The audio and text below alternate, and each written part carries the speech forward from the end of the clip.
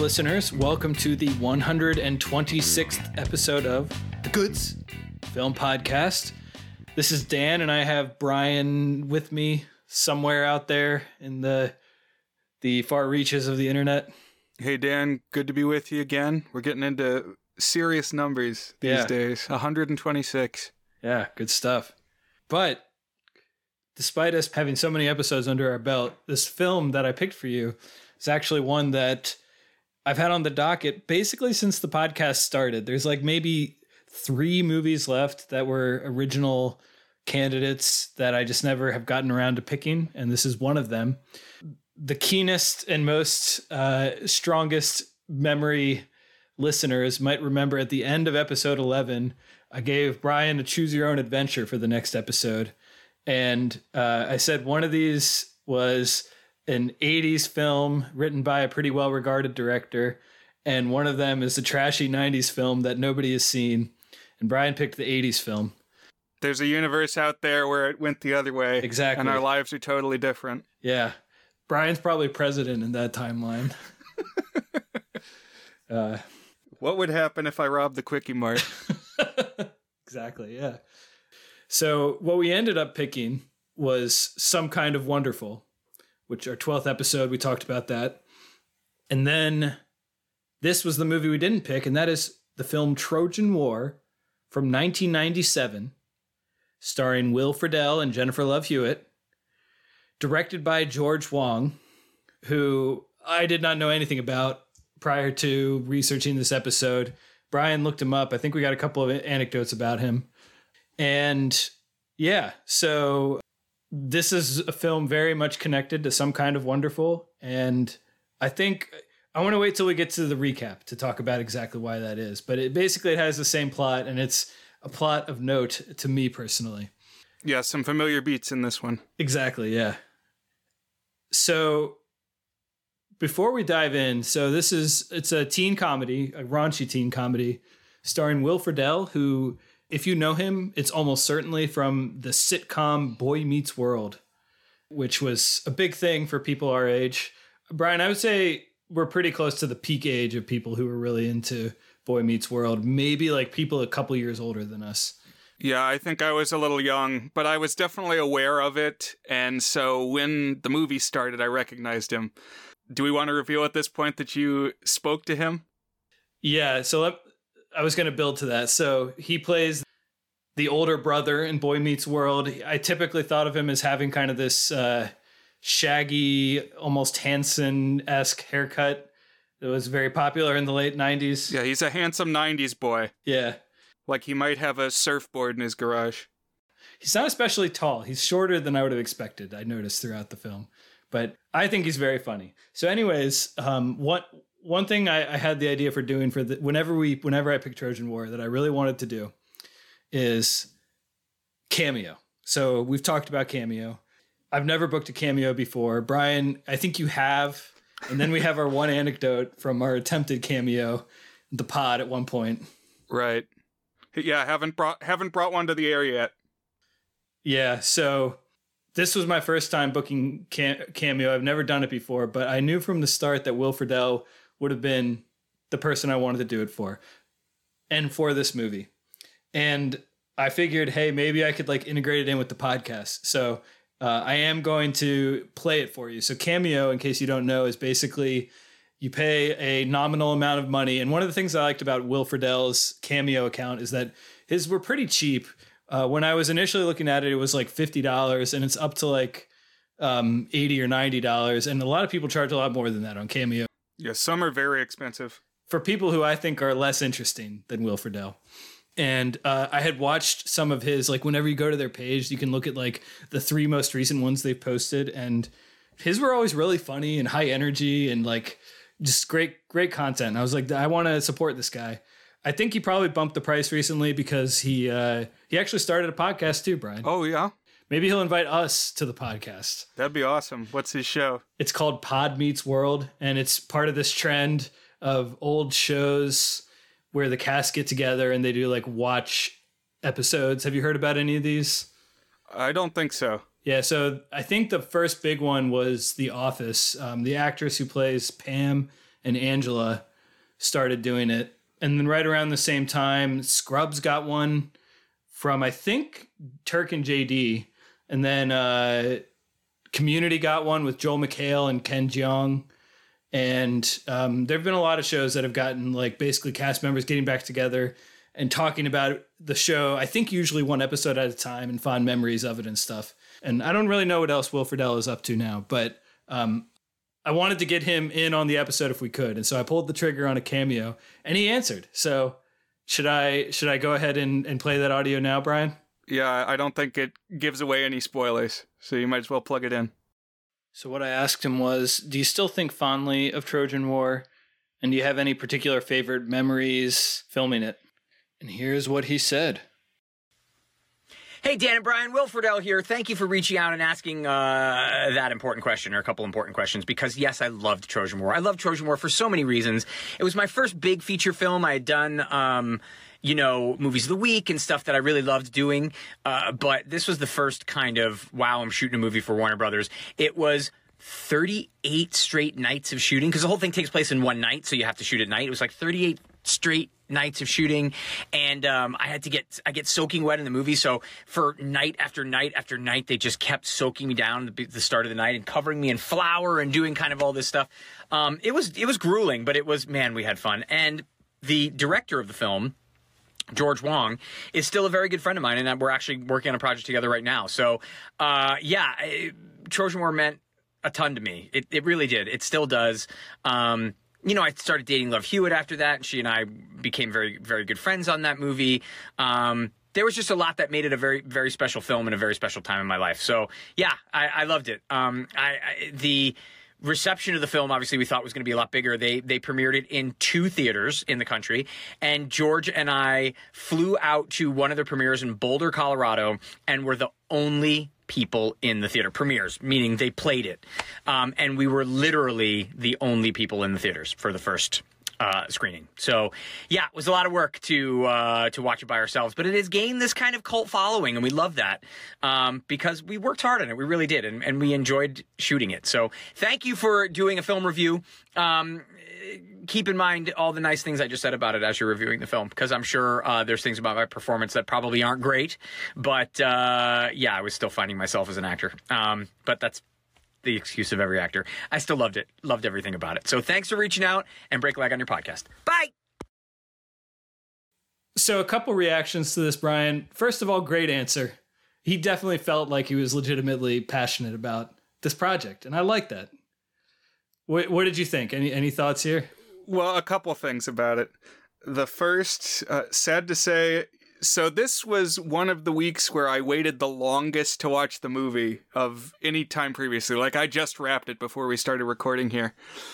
So a couple hours ago, when Dan sent me this cameo video and was very excited about it, I tried to match that enthusiasm despite not knowing who was in the video. I was like, who is this guy? Because he looks totally different now. Yeah. He's got like a soul patch beard. Still kind of the same haircut, I guess, but I just didn't know who it was. And then I'm like, this has got to be associated with the movie, so let me watch the movie, and then I will know. And then, of course, the movie starts rolling. It's like, oh, it's the big brother from Boy Meets World. Okay, well, now we're on the same page. Yeah. But the other thing is how he said that the movie premiered at 2 theaters, and they went to one of the theaters and were the only people there. I thought that was really interesting. And then I looked it up, and I think, Dan, you can tell us a little bit more about the release of this film, which is like no other movie I've ever read about. Yeah. So I don't know exactly why or what happened. This movie premiered at 2 theaters. I think he mentioned that. And the box office total was $309. Not $309 million, not $309,000. $309. I feel like that's got to be like the lowest of all time. It's like, how can you even get less than that? I don't know. Really strange. I'll say that at last year's film festival at William and Mary, they screened the 100th episode of my public access TV show as an official festival event. And me and Teddy of Buzzed on Movies, who was the Q&A invited guest. We're the only two people in that theater. and that was embarrassing, but they paid for my room and board all weekend, so I at least made a little money. You and Will Friedle, yeah. Simpatico on this one. You've been there. You understand his plight. Right, kind of. Although I still wonder, because this supposedly had a budget of $15 million, I wonder if there's like some laundering going on. Who can say? Yeah, I don't know. I'm also quite curious about exactly how this happened. Because they pulled it from theaters in less than a week, it says. Yeah. So maybe just because it was so bad that they're like, it's not even worth it. Maybe it tested poorly. I don't know if this was before or after they did, what's it called? Cinema Score, where you kind of get the audience reaction on it. They probably didn't market it at all if that many people showed up. Bizarre, but it has had a little bit of a resurgence. Yeah, that's my question is, how did you come across it then? Yeah, so I don't know how I ever would have heard of it. It got mentioned on a podcast. I think it was Alternate Ending, and like some list of movies that are forgotten, but whoever was picking it appreciated. And the one that he came up with was one of his. And I was like, oh, I like Will Friedle. He's a funny guy. It sounds like a teen comedy from the 90s. Jennifer Love Hewitt's in it, one of my celeb crushes. And so I was like, I'll give it a go. And it turned out to be, I would say in many ways, like the epitome of a Dan movie. It's like maybe not all-time number one, but like pretty high up there. Yeah, I think if you trained an AI on all the previous Dan movies we've watched, it would write this movie. One other thing I wanted to shout out, I do want to tease that thing out about what makes this a Dan movie. But before we kind of go down to this movie specifically, the last thing I wanted to point out from what Will said was that he had been doing TV or movie of the week type thing. So like TV movie type stuff. And one that he made actually after this, not before this. So it's not one he was referring to in like the ones that he did before this, but still the same vintage of things that he did is this movie called My Date with the President's Daughter. Have you ever seen this movie, Brian? I've heard the title. I don't know anything about it. Yeah, so I watched it when I was a kid, and I remember thinking it was fine. I haven't seen it since. I might pick it for the pod someday. But the number one thing about My Date with the President's Daughter is that they hired the weird rock band called the Presidents of the United States of America, who are best known for their novelty song Peaches, Millions of Peaches, Peaches for Me, to write the theme song for that movie. And it's this earworm. It goes, my date with the president's daughter. Oh, yeah. So great theme song for a movie that I don't remember anything about except the theme song, and that Will Friedle is in it. Yeah, we should do that one as a double feature for 4th of July or something, or Memorial Day or something like that. Yeah, that would be fun. Which one comes at the end of the summer? Labor Day. Yeah. But do it paired with Chasing Liberty. 2 movies about dating the president's daughter. What, is that a DCOM or something? It's not. It was a rom-com. I think I talked about it way back when we did Kate and Leopold as an example of a rom-com that I saw the trailer for when I was like 9. Yeah. And I thought, that's an interesting premise. I'll have to watch that at some point when I'm an adult and watch rom-coms. But what annoys me a little bit is I have learned subsequently that the daughter's name is not Liberty. That's her like Secret Service call sign, which makes me a little less invested. Oh, yeah. I was really hoping he was so enthusiastic about his political career that the candidate actually named his daughter Liberty. Yeah, that would have been good. Huh. Well, why don't we dive into the film Trojan War? So this movie centers around Brad Kimble is the name of the main character. And he is a high schooler who is madly in lust, or perhaps in love, that's what he thinks, with Brooke, who is a popular blonde girl in his biology class. And meanwhile, of course, he's best friends with Leah, who is this, I guess she's supposed to be tomboyish or maybe also kind of nerdy kind of best friend girl played by Jennifer Love Hewitt, but she's like 18 or 19 and she's Jennifer Love Hewitt. And like, she does not convey in the slightest as like the frumpy best friend type. She's like way more beautiful than Brooke in my humble opinion. Oh, well, I mean, she is very attractive, but this blonde girl is like Tex Avery double take. I thought she was really, really a smoke show, as Kristen Bell says. Oh yeah. Okay. So you were with Brad Kimble on this. Yeah. I mean, both of them quite stunning. But then I also did not buy that Brad is supposed to be a nerd or whatever. Right. Like, I don't think they really established that. Like, I guess he is doing well in the class that they're both in, but he doesn't ever strike me as like the really studious, high-achieving academic type.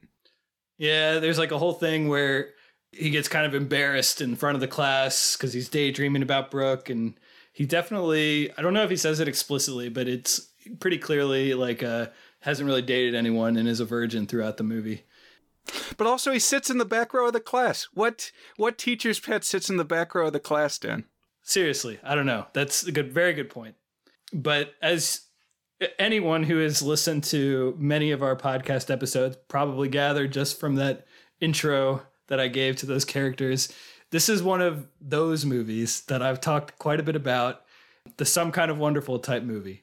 So this is like my number one guilty pleasure type of movie. I don't know if you call it like a formulaic story beat or whatever. I don't know. But basically, I'll watch any of these if I can find them. Stars like a fairly geeky dude who gets a shot with the bombshell, but has a platonic best friend and eventually comes to realize that he's actually in love with the platonic best friend, but it's got to be from the guy's perspective, which is less common than from the girl's perspective. So anyways, this fits this to a T. It's like a textbook example, just like Some Kind of Wonderful. So how many of these have we talked about? I thought of Some Kind of Wonderful, then the Snow Day movie, and then the time loop movie Premature also had that. So those were the three that I could think of that had this exact structure that we talked about, Brian. Yeah, I might have to study the master list, but I think that's comprehensive. But this has the double whammy of also being an all-in-one night movie. Yes.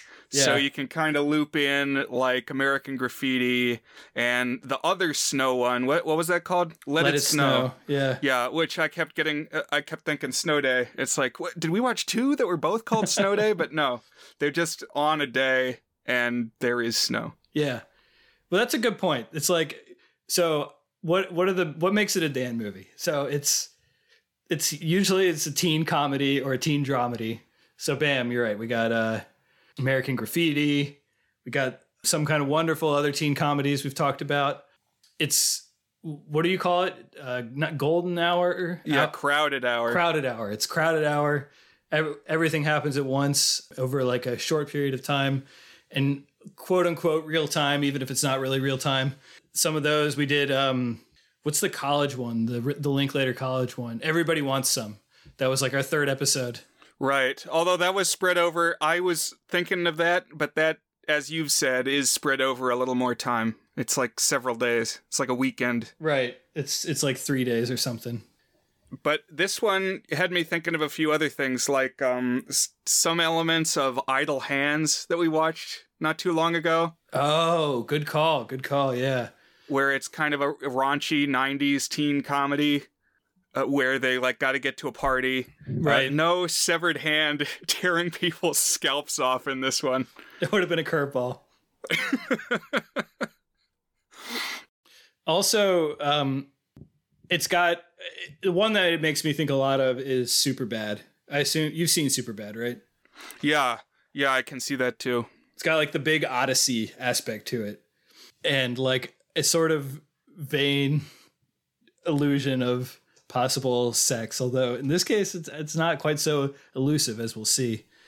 The other one I was thinking of that we didn't technically cover on the episode, but I mentioned it in our Snow Day discussion as like a carbon copy of Snow Day, and then you went and watched it and you wrote a blurb on it for your site, is Max Keeble's Big Move. Oh yeah, I like that movie. That's a fun movie. That also has the two girls Right. One of them's a friend. One of them's the bombshell that is out of reach. Right. And it recycles some cast members from Snow Day. Another thing about this movie, just a pretty interesting set of actors appear. It's like it got a good, weird collection of people who are in this. Pretty random. So the two best friends, other than Jennifer Love Hewitt, are played by the actor who plays Hyde in that 70s show. In here, he's called Seth. And this actor is named Danny Masterson, who is a major scumbag. He's like a Scientologist. Oh, you mean in real life? Yeah. Okay. Yeah. I saw that in the document and wasn't sure if you were talking about his 70s show character or what. No. Danny Masterson, not only is he a Scientologist and who's like kind of advocated for the nastiness that the Scientology does and kind of used Scientology as a shield for like all the bad stuff he's done, but he's like been very credibly accused of rape in the past few years and been on trial for it. So, you know, I wouldn't say I was excited to see him, but still just kind of a curveball appearance here. And then the other one that's even more of a curveball is this little Goonie guy named Josh. And it wasn't until this time around that I was like, I know that I've seen this guy before. And I looked it up, and he's the voice actor from Max in a Goofy movie. So we got a Goofy movie crossover here too. That actor's name is Jason Marsden. It really is like a blender. Yeah, exactly. And a reminder, I talked about a Goofy movie on the Two Friends Watch podcast with Andrew, who has guested on this pod before. So we pop into this movie in the middle of bio class where Brad is fantasizing about Brooke. And then at the end of bio class, the teacher is giving out free Trojan brand condoms. The movie's called Trojan War. That's the thing, Trojan.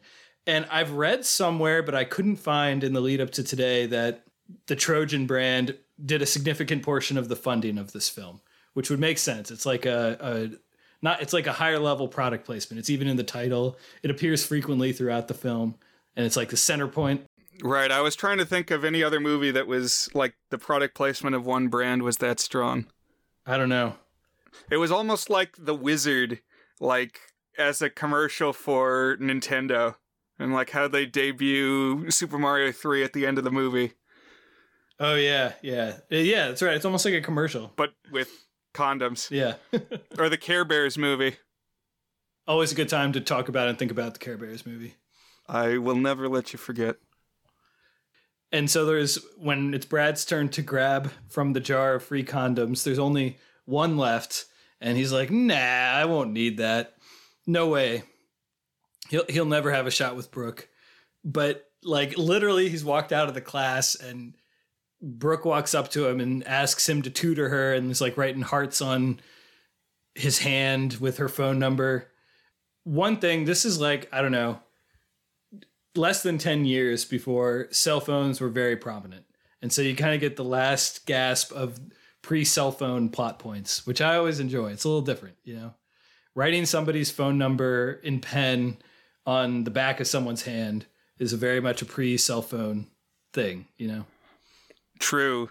There are a few, like, specifically 90s references in this that I thought were funny and definitely placed it in a moment in time. Like, at one point, he accidentally dials movie phone. Yeah. Oh, yeah. I thought of you for that one. So he decides while he's tutoring her, he's going to make his big move. Brad Kimble's big move. That's pretty good. That's a possible episode title. And he practices it on Leah. And if it were not already obvious to the audience that Leah's got feelings for Brad, it's obvious here. And one thing that kind of got me is like, I just did not believe that she was like a nerd, like an unpopular kid, Jennifer Love Hewitt. And when she's like, so she's part of her thing is she uses big words, which, okay, that's like a fun character trait. Somebody who uses diction beyond what is reasonable, but she like doesn't use it correctly. She uses the word vapid, but she mispronounces it as vapid. It's like, I guess people who like read these words sometimes don't know how they're pronounced, but I was like, you're kind of showing that she's not actually this dictionary geek here. Yeah, she's not a freaky genius girl. That's like right. Vanessa Hudgens. Good reference. Yeah, I mean, this bit where he's doing the rehearsal of what he's going to say to Brooke, but he's saying it to Leah, rang a little melodramatic to me. Like, I don't think it would really go down this way. It's like either he would put it together now that there's actually chemistry with Jennifer Love Hewitt, or he just wouldn't do this. Yeah. And reminder on what Will said is that they actually got together shortly after this film was made and dated each other for a while. Oh, wow. So the chemistry was authentic. I will say actually that I bought it, and I actually thought they had really good chemistry together. I think one of the things that Will Friedle does well is I think he's very funny in general, but I think he's really good at having good chemistry with other actors. And so the few things I've seen him in, I've always felt like he has good interactions with other actors. And I really bought that like he and her were best friends, which is kind of silly, but I actually did. I think so too, yeah. So that night when he's going over to tutor, first we meet the D-bag boyfriend, and she's in the middle of a fight with the D-bag boyfriend. I get unreasonably excited when there's a D-bag boyfriend. It's like the honorary Billy Zane Award. Hey, this is the same year as Titanic. So I was definitely thinking about that too. Yeah. Do you think these people went to go see Titanic? They probably did. Yeah, I think so. Another one, this is a little more of a stretch, but I was also thinking about how we talked in Lincoln from 2012, how like every scene there's like some new person walks in. Yeah. It's like, oh, it's that person, but on like a very different level of fame and acclaim. Oh, yeah. It's like, oh, Kathy Griffith. Oh, yeah, I've heard of her. So, yeah. David Patrick Kelly, the character actor who clinked bottles in The Warriors. So now he's supposedly tutoring Brooke.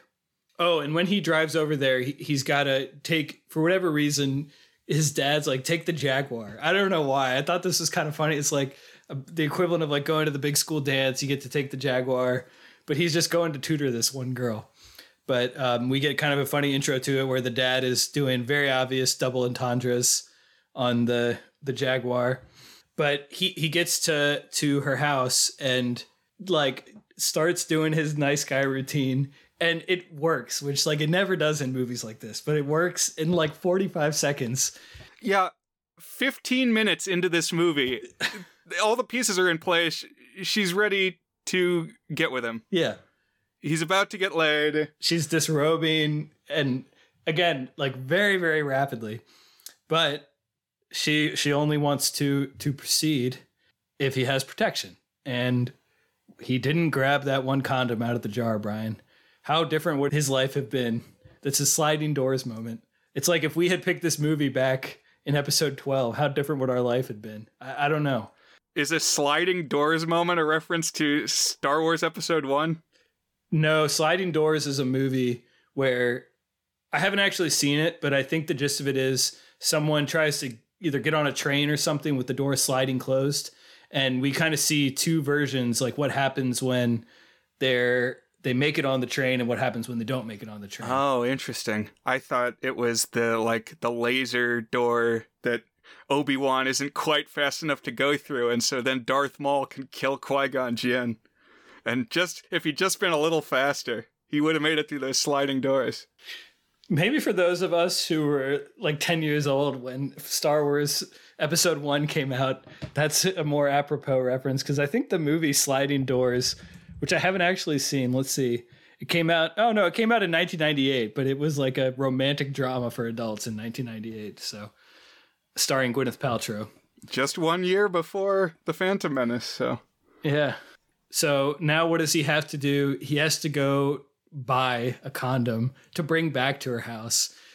This was very silly to me because like it's a thing where there's like in the moment, and if you have to leave the house, drive to a store, purchase protection, drive back, the moment has got to be gone at that point. So like I don't know what he's actually thinking and like why she seems to be okay with this. Like what would it be even in an ideal circumstance, like a 20-minute delay in this hookup? But I guess that's our launching point to this movie, because the rest of the movie is going to follow this sort of escalating Odyssey comedy of errors as he tries to get his hands on a condom and get back to Brooke. So yeah, he starts at this store, this grocery store. And just in general, this movie, I was convinced I was remembering it as more amusing than it actually is. But I just kept laughing. Like, it's not even that good, but I just kept laughing at the goofy stuff that was going on. It's like, it's a fairly cinematic version of it all. So like none of the gags themselves are like particularly unique or memorable or inspired, but like they all have just enough like we're going for it energy that it always made me smile. The presentation is kind of interesting in that you kind of have cartoon physics at moments. It's almost like a Three Stooges thing, like Looney Tunes happenings, but in a live action world. I also think of, there's a movie called Baby's Day Out that has this, but like something will happen that is based in reality, and then like you'll even get cartoon sound effects and things will like go into like Benny Hill fast motion.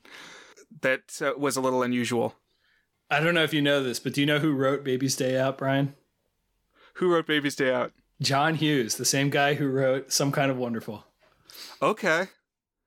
That's interesting, but no connection to Trojan War that you know of. Very indirect, because Some Kind of Wonderful is the same story as Trojan War. Yes. John Hughes wrote Baby's Day Out. That is bizarre. Yeah. So I think it's Red Letter Media. Were they the ones who did... That's the only reason I know about Baby's Day Out is their deep dive video essay on Baby's Day Out. Because I remember they did like a really long review of The Phantom Menace. And it was the first time I had ever seen a video essay where the review was basically as long as the movie. And I was like, this is wild and it's really entertaining. And now you see those all the time. There's like a million YouTube channels making things like that. But at the time it was very novel. And after they kind of went semi-viral with the Phantom Menace one, the next one was Baby's Day Out. I was like, I've never heard of this movie. But... yeah, and they would do that each time, that like they'd build people up. Oh, it's going to be the next Star Wars, and they'd throw you for a curve. They'd always do some silly one in between. Gotcha. So at this grocery store, if it wasn't already obvious that this was featured heavy product placement dollars from the Trojan brand of condom, there's like a huge centerpiece. Somebody spent hours lighting this scene and like an upward dramatic angle of like this wall of different styles of Trojan condoms you could get. It's like an overwhelming number of them in their multicolored glory. Right. And so there's these two dudes standing around the Trojan display like, oh, you're buying condoms, huh? You know, just they're like escalating stair steps of making this whole process awkward and arduous for Brad. But one of these dudes standing at the display, he has a gap in his teeth and he has a toothpick and he starts simulating intercourse between his teeth with the toothpick, you know, shimmying it in and out. Makes a squeak. Like a straw in a movie theater cup lid, like... you would get splinters. Like this would be painful and awful, and I didn't like it. Yeah. He tries to check out with it, and it's the whole thing where there's no price tag on it, so they have to go over the loudspeaker and say, what's the cost of the Trojan prophylactics? And there's some kid who hears it and he starts crying because his mom won't get him prophylactics. Again, dumb stuff, but it was making me laugh here. So he finally gets it and he's leaving. And when he gets outside, his dad's Jaguar has been broken into and carjacked. And so now he doesn't have a car. So we kind of do a quick cut to the police station. So I guess what was going to be like a 15-minute outing to go pick this up. Now who knows how much longer. He's at the police station giving a police report about his stolen car. Gets out of the police station and he needs to get a ride because, you know, it's a pre-Uber time. So he calls Leah. He calls Jennifer Love Hewitt to come pick him up. And this was the moment I was like, okay, this is really pre-cell phone. She's like, come meet me at the corner of blank and blank. I'll see you there soon. And he's got to get a bus and go meet her there. And they have no way to get in touch. It's like, I feel like this would have led to mishaps all the time. It's like, oh, this person got held up or something like that. Yeah, what gets me even more than cell phones is just thinking back to a time before GPS. And like, okay, you got to get there. Well, where is there? And what are the steps that I need to take me from here to there? Neither of us are particularly good with directions, I don't think, Brian. That's right. Maps in our heads. My wife is pretty good. I'm terrible at it. So I would have floundered in the pre-GPS era. It's like when I started dating and driving around for the first time in high school, I would always print out pages and pages of MapQuest because I didn't yet have a GPS thing in my car, but you could still do it online. And I would print it out and then I would use that to get where I had to go. And you could also have it like generate a map for you that I would print out too. But I think before that, I would have really struggled. Mm-hmm. So he gets on this bus and the bus driver here, another what the hell appearance. It's Anthony Michael Hall, who you might know from Breakfast Club and other stuff. Yeah, he was in a couple of the John Hughes movies, right? Yeah, I think he was in 16 Candles too. He had a really good guest appearance on Community, but he plays a crazy bus driver who gets really mad that he doesn't have exact change, which is a very goofy thing, but it leads to like this crazy bus ride where he's flopping around as the guy's doing like donuts, driving the bus stop. And then eventually he like kind of launches him out, kicks him out, like cartoon physics style, like you said. I feel like this set piece must have been really expensive. They got this huge bus doing all these stunts, tearing around the town, you know, spinning through this parking lot. Like, this took a lot of resources to put together. It had me wondering, Brian, what are some of the more memorable bus movies or bus scenes? We did Train Month recently. What about buses? Right. Well, we watched It Happened One Night, which was very much about a bus. The Love Bus, as we called it. I've never seen Speed. Okay. The Amazon sidebar tells me that the number they wrote on the bus in this movie is the same number that's on the bus in Speed. Oh. You mean in Trojan War? Yeah. Ah. Interesting. Yeah, Speed comes to mind too. Those were the two that I was going to mention. Let's see if Harry Potter 3, when he gets on the Knight's bus or whatever it's called. Right. I was thinking of that because it has the same like sort of crazy driving around, and in that one Daniel Radcliffe is kind of flopping around as the bus accelerates and turns, sharp turns and stuff. There's a Ghibli movie with the cat bus. Totoro. I love Totoro. Yeah, good call. So up until this point, the movie's been very goofy and horny, but it hasn't been problematic in any sense. And we are about to jump right over the problematic barrier here. Essentially, every subsequent subplot that gets introduced has some sort of racial caricature in it.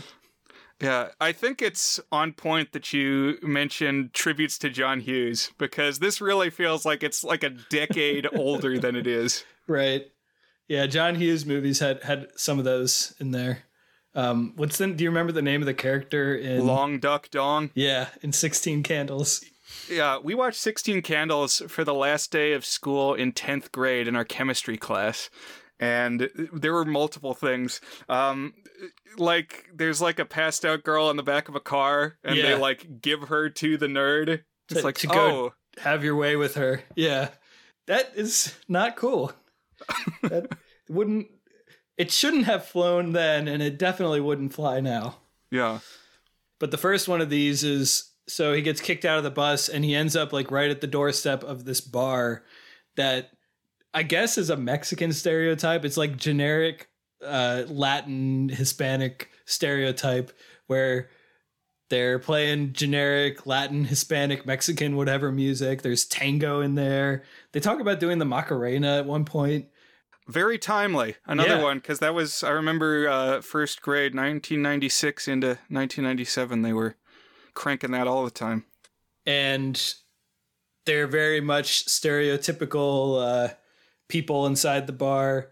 There's like the woman, the larger woman who just wants to dance and wiggle and like pulls him into this dance contest. We got a cameo from Danny Trejo in here. That was fun. I was like, oh, that guy, Danny Trejo. Uncle Machete. He, 25 years ago, he was a little less wrinkly than he is now. I had to think for a second, is that Danny Trejo or is it not? Oh, I interesting. mean, he still kind of had that baseball glove look, but I wasn't 100%. And then as it went along, it's like, yeah, that's him. So he gets pulled into this dance competition by this woman, and they end up winning the dance competition. And he is like he's just being tugged around. He's like not really participating in it. And he's still trying to get back to Brooks at this point. And he finally like sneaks out of the bar, and immediately he gets run over by a car. And it turns out the car he gets run over by is the Jag that got stolen from him. But in the 1 hour since then, it's been completely Pimp My Ride, fixed up, decorated. It's on the high-rise suspension now and stuff. And it's apparently been carjacked and fixed up by this gang called the Vatos, who are they're all black, and they're playing up on the 90s gangster rap stereotype. Right, so we've gone from one Hispanic stereotype thread to another Hispanic stereotype thread. Yeah, I kind of pegged them more as generic black stereotype, but I guess they were kind of Hispanic too. Well, I mean, they weren't black.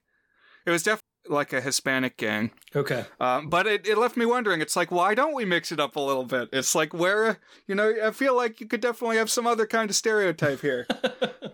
If you're just scoop from a couple barrels, not just, they just doubling down on the Latinos. I read it as a slightly different flavor. Maybe it is Latino, but it's very different version of the stereotype. Because here it's a gang, it's not just silly flamenco dancer type thing. Right. Vato, Spanish, used to refer to a man, a young man.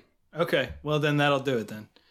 And so for whatever reason, he gets pulled into their car and they're driving around, and it comes out that they did the graffiti on the school, and he's like, oh, they cleaned up that graffiti. And so then they drive really angrily over to the school to do the graffiti again.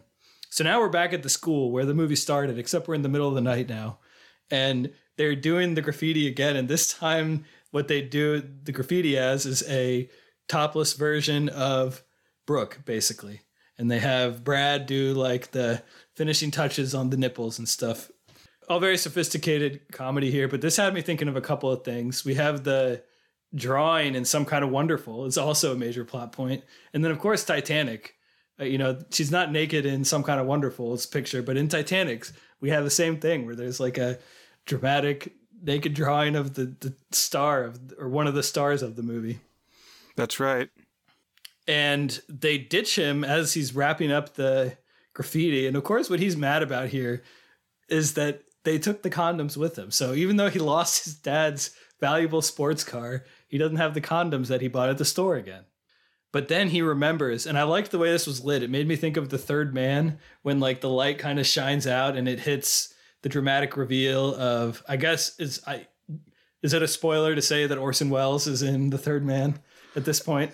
So we're getting off topic, I think, but Orson Welles is on the poster, at least the Amazon thumbnail for that movie that I just watched not too long ago. And yeah, there's a big reveal in the movie that, oh, Orson Welles is the guy. He's the third man. Yeah. And it's well, that's what the poster showed, at least what I saw. But maybe, this long after it came out, people are just supposed to know that. And I think Orson Welles is the most famous part of that movie at this point. It's even though he's all in it for all of 8 minutes or something, it's right. It's a memorable 8 minutes.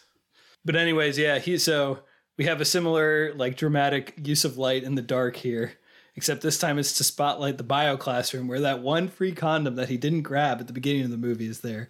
So he breaks in, and when he breaks in, he alerts the janitor. And so now we have racist subplot number 3, because the janitor is a little bit of an Asian kung fu stereotype.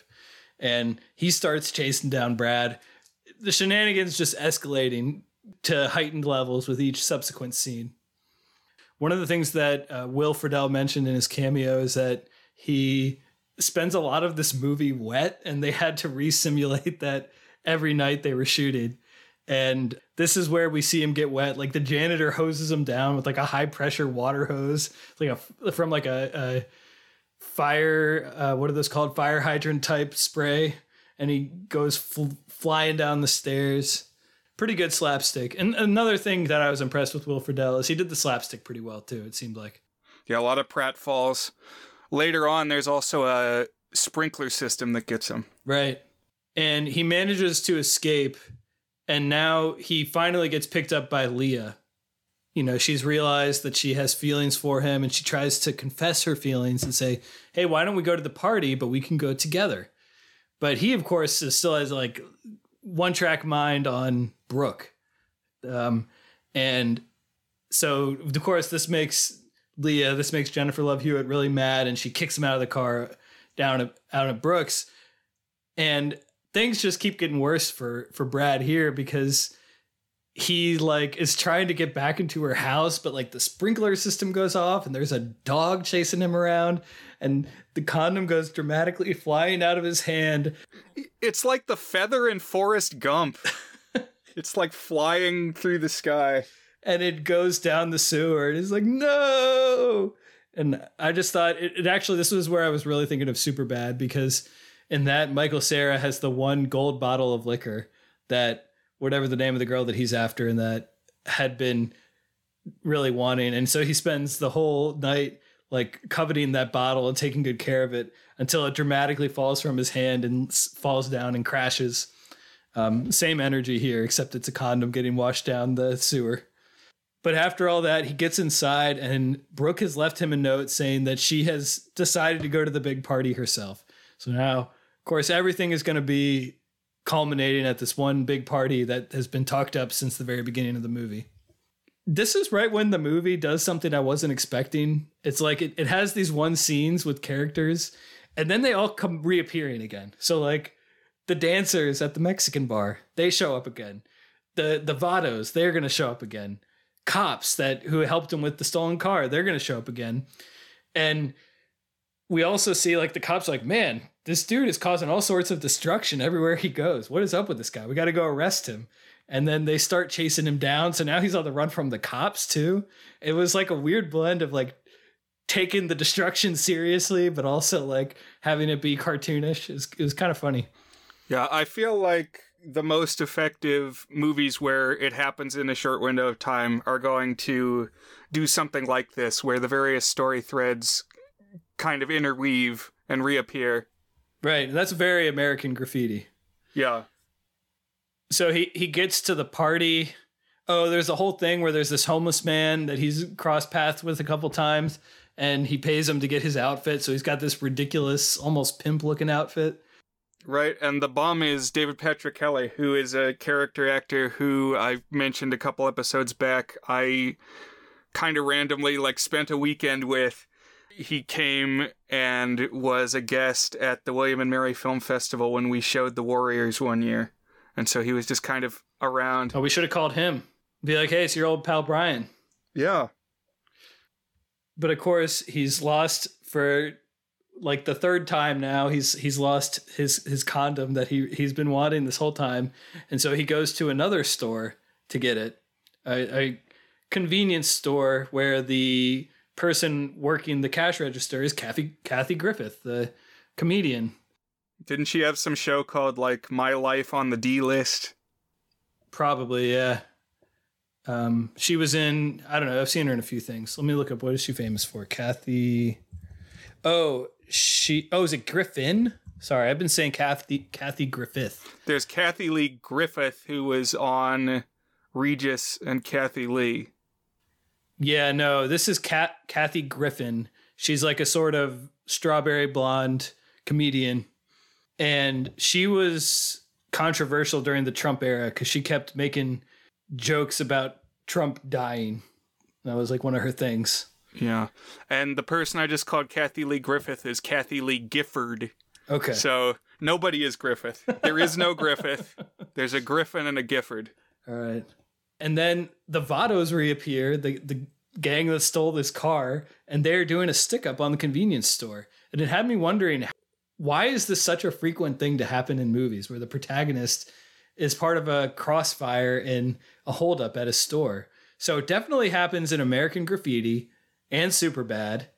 And it's a major plot point in Boogie Nights. And then I was trying to remember, is Repo Man, does it happen? Yeah, it was in Repo Man. I just watched Taxi Driver. It happens. Interesting. And so he gets taken hostage by the Vados as part of this. Everything that could be going wrong is going wrong. It's like a constant escalation of the chaos. But eventually he ends up back at the police station, and there's this cop here. And the cop is played by Lee Majors. So Brian, are you familiar with this actor? Right. So I don't know that I would have recognized him right off the bat, but he does have the name tag that says he's Officer Austin. So he was known for playing Steve Austin, the $6 Million Man, back in, when was that show, on the 80s? Yeah, let me look it up.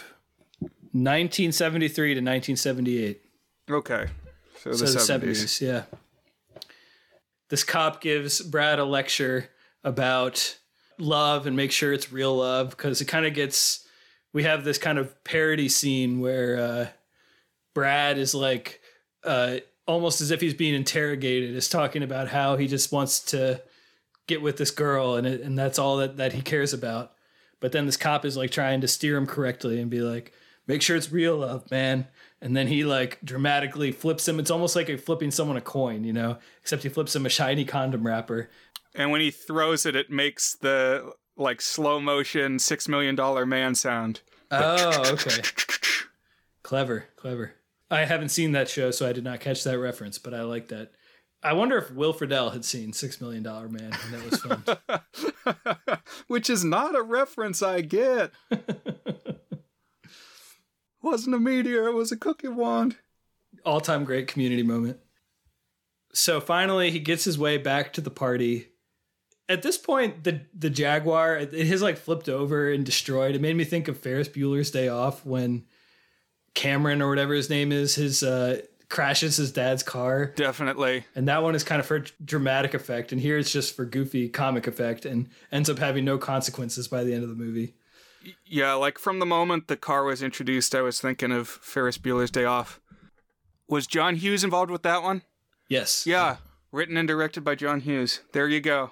He keeps coming up. I feel like some of that must have been intentional. Yeah, homage. It's like in the DNA. Yeah.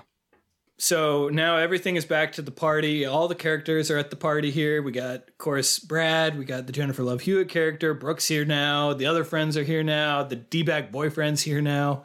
And for whatever reason, Brooke is still rearing to get with Brad. Not quite sure why at this point, but she like pulls him up to a bathroom and they're about to hook up. And she does the thing where that had happened a few times throughout the movie where she says his name wrong. She calls him Brent instead of Brad. And this is the moment when it goes off in his head that, hey, maybe this is kind of what that cop was talking about. This is not the real love here. And he starts to have a vision of Jennifer Love Hewitt, which, you know, I've had a vision of Jennifer Love Hewitt before, but I haven't had the opportunity to race out into the street and catch up with her, which is exactly what Brad does. He leaves Brooke. He gets punched by the D-bag boyfriend, but still runs away. The dog is there that had been chasing him. The group of people from the Mexican dance bar are there, and they start dancing with some friends. It's a very goofy, but pretty satisfying ending, I would say, of like everything colliding at once. The dog bites the D-bag boyfriend in the wiener. Very, very funny. Very good. High-class stuff. And, of course, he chases down Leah, confesses his feelings, and they kiss. And then the movie ends immediately. No repercussions to the massive destruction that has gone. It's like the SpongeBob meme. We did it. We saved the city when everything is burning around him. Or like any Avengers movie or Marvel movie where it feels like they blow up the city rather than saving it. So this is basically exactly how Some Kind of Wonderful ends, chasing the girl down in the street. And in that one, they played the cool version of... no tin whistle cover. Yeah, of... in this one. Can't Help Falling in Love with You. This one does have a decent hardcore 90s soundtrack, just like intensely 90s, late 90s pop punk type stuff. Not quite as intense as right. What's that movie called? Oh, I haven't brought this to the pod. Maybe I'll bring this to the pod later this summer. Might be too similar to this, but it's called Can't Hardly Wait, which is in the same approximate genre of this, but more of an ensemble piece. It's like a dollar store version of Dazed and Confused. Interesting. And so that is Trojan War, Brian. We did it. We made it. There and back again. Yeah. It's good. The one thing that didn't get said that was maybe my favorite moment of the whole film, because it's just peak screenwriting. The D-bag boyfriend is driving around with his friends after he's left Brooke alone with Brad, and the friend says, "Why are you out here with us when she's in there fin slapping that Urkel?" Fin slapping that Urkel. Oh, what a line. Yeah, that just skyrocketed, easily top 5 movie lines for me all time. Fin slapping that Urkel. He's okay. Not only is it timely because this is 1997 and Family Matters was riding high, but not banging that nerd, fin slapping that Urkel. It's got a poetry to it. It's a beautiful turn of phrase. Just a couple small other number of thoughts on this one.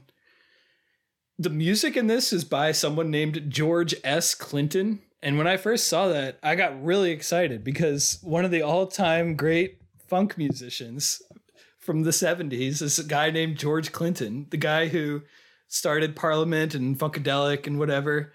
And then I realized, no, it's just a film composer whose name happens to be George S. Clinton.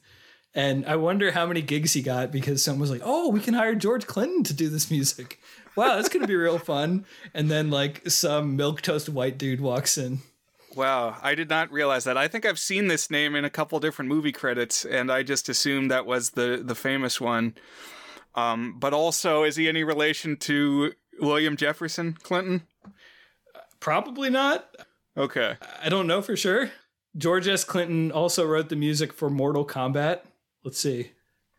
Austin Powers, The Spy Who Shagged Me. Oh, the whole trilogy, Austin Powers. So, he's got a composer credit on the Zombies movies, Brian. There you go. I told you I've seen that name in a couple movies before. Okay. I'm looking this up. The soundtrack. What? I can't believe he wrote the Zombies songs, and I'm just realizing this. That's mind-blowing. Well, did he just do incidental music, or does it actually say that he was the guy who did the songs? Well, that's what I'm looking up now, because this would be I would need to sit down and have a sip of water. Let's see. On the Wikipedia article, he is listed as the composer. Zombies 2, Zombies 3, it says composer George S. Clinton, so... All right, so now I'm looking at the writing credits. On the other hand, if you look up the actual songs, I am not seeing him listed. So he might have just written the incidental music, like you said. Yeah, he's not listed as a credit on the soundtrack, so I don't know if he actually wrote the pop songs in Zombies, the soundtrack songs. That's all right. In the town of Seabrook, werewolves, humans, and zombies live in peace. That's the opening sentence of the Zombies 3 Wikipedia article. Excellent. All right, Brian. I also wanted to shout out a couple of more people who appeared. Eric Balfour plays the D-bag boyfriend. He's been in a lot of stuff. He was in that miniseries about the making of The Godfather from this year. The Offer, it's called. Did you see anything about that? I heard that it happened. I talked to some people who watched it. That's the extent of my knowledge. Wendy Malick, who has appeared in a bunch of sitcoms. She's the mom here. And then, totally random ass appearance, Jenny Kwan, who's a voice actor. And the thing I know her from is she plays Suki in the Avatar: The Last Airbender.